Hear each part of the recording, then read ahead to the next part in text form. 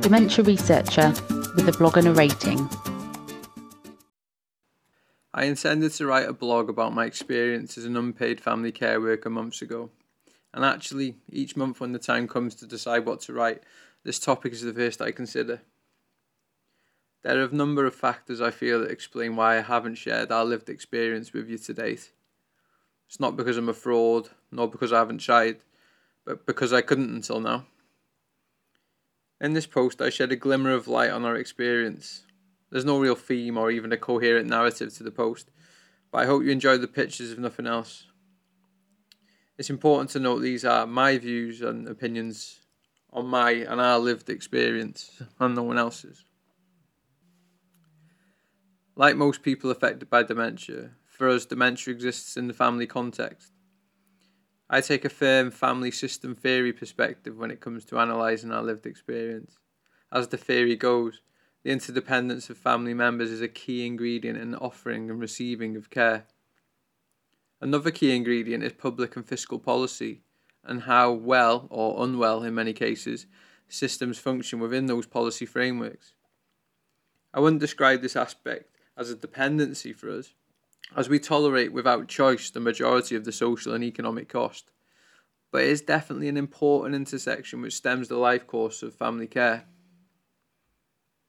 If we make the analogy of family care as a car coursing along the motorway and the support of the state as the service stations placed alongside the motorway, it seems as though the service slip road always exists in both a real and ethereal way, but you never actually make it into the services and get what you need.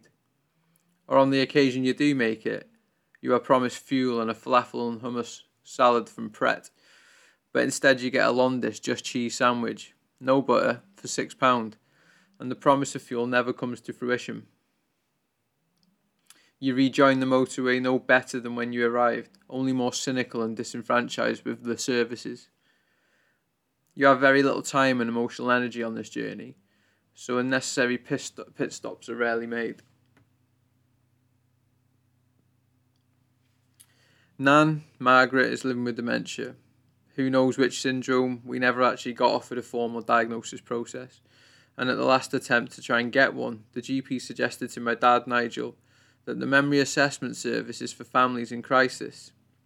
Of course, my dad, a proud family carer who believes we are coping well enough, had no interest in a crisis service, so quickly moved the conversation on.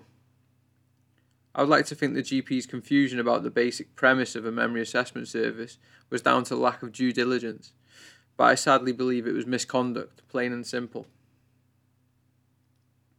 Margaret is certainly in the moderate to later stages of the disease and requires around-the-clock care from my dad and I to remain living at home with her much-loved cat, Gus, who provides her with plentiful joy and happiness. If you need an indicator of how much, the reception you receive in comparison to the cat when you walk into the house is a good measure. Over the years, my nan has been living with dementia. My welcome has gone from, "Oh, it's good to see you, I've missed you," complimented with a beaming smile, to "Where's the cat?" or more commonly recently, "Where am I?" or "What am I doing here?" However, when much-loved Gus potted in for his 5th fish supper, the beam that once welcomed me returns, and Nan seems to re-establish a sense of place and purpose, as she orders I feed the cat. I try and explain why she's feeling lost in her own home, or why she didn't know I was her grandson, but Margaret denies having a diagnosis of dementia. We tend to start days a little more optimistically than we end them. It must be something to do with her son. It is odd how different you approach caring with a relative than that of a professional context. Although my partner would argue otherwise, I feel I lack compassion in my nan's care. Until recently, I would rather disregard aspects of my nan's lived experience, as this felt like lying to her. For example, Margaret is rarely alone for more than 2 hours, but sometimes feels she's been left alone much longer and has no family to look after her. My old approach would be to dismiss her beliefs, which of course are real for her despite being completely unfounded. However, after a short masterclass with my friend Heather Comstock, who shared some invaluable learning with me about the art of being a compassionate communicator, I now try to approach my situations differently. Instead of disregarding my nan's experiences, I practice empathetic listening and validate her lived perspective. My dad's situation is a complex one that I find emotionally challenging.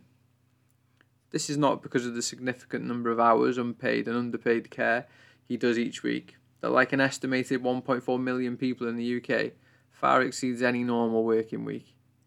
Although this remains a concern. To be honest, it has nothing directly to do with my nan's care. It's my dad's health and the risk care poses to him and his wife, and to a lesser extent me. He joins a significant amount of people who are permanently unwell or disabled by providing high levels of care. My dad requires major operations on his lower back and both knees that will not be done until he is no longer caring. I am very scared by that time he will no longer be able to walk himself. Trends in low back pain make it a leading cause of disability globally, and he's maxed out on the morphine to manage. Another challenging aspect of under and unpaid care is the financial consequences. While it may not impact visibly on the quality of my nan's care and by extension her life, as a carer it certainly makes me feel undervalued and angered. I gave up part-time work and my dad full-time work to care, as do many people, increasing our chances of entering financial poverty by 50%.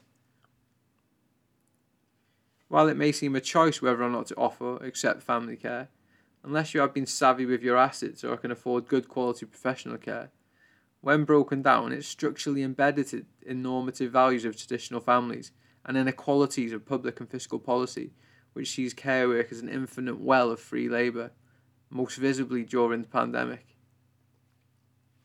Not striking a balance between the competing demands of paid work and unpaid care work has impacts on people's well-being, astutely termed the unpaid care/paid work conflict.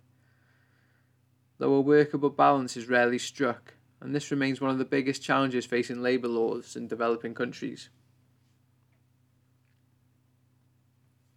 I spend at least 20 hours per week caring, yet I get paid nothing.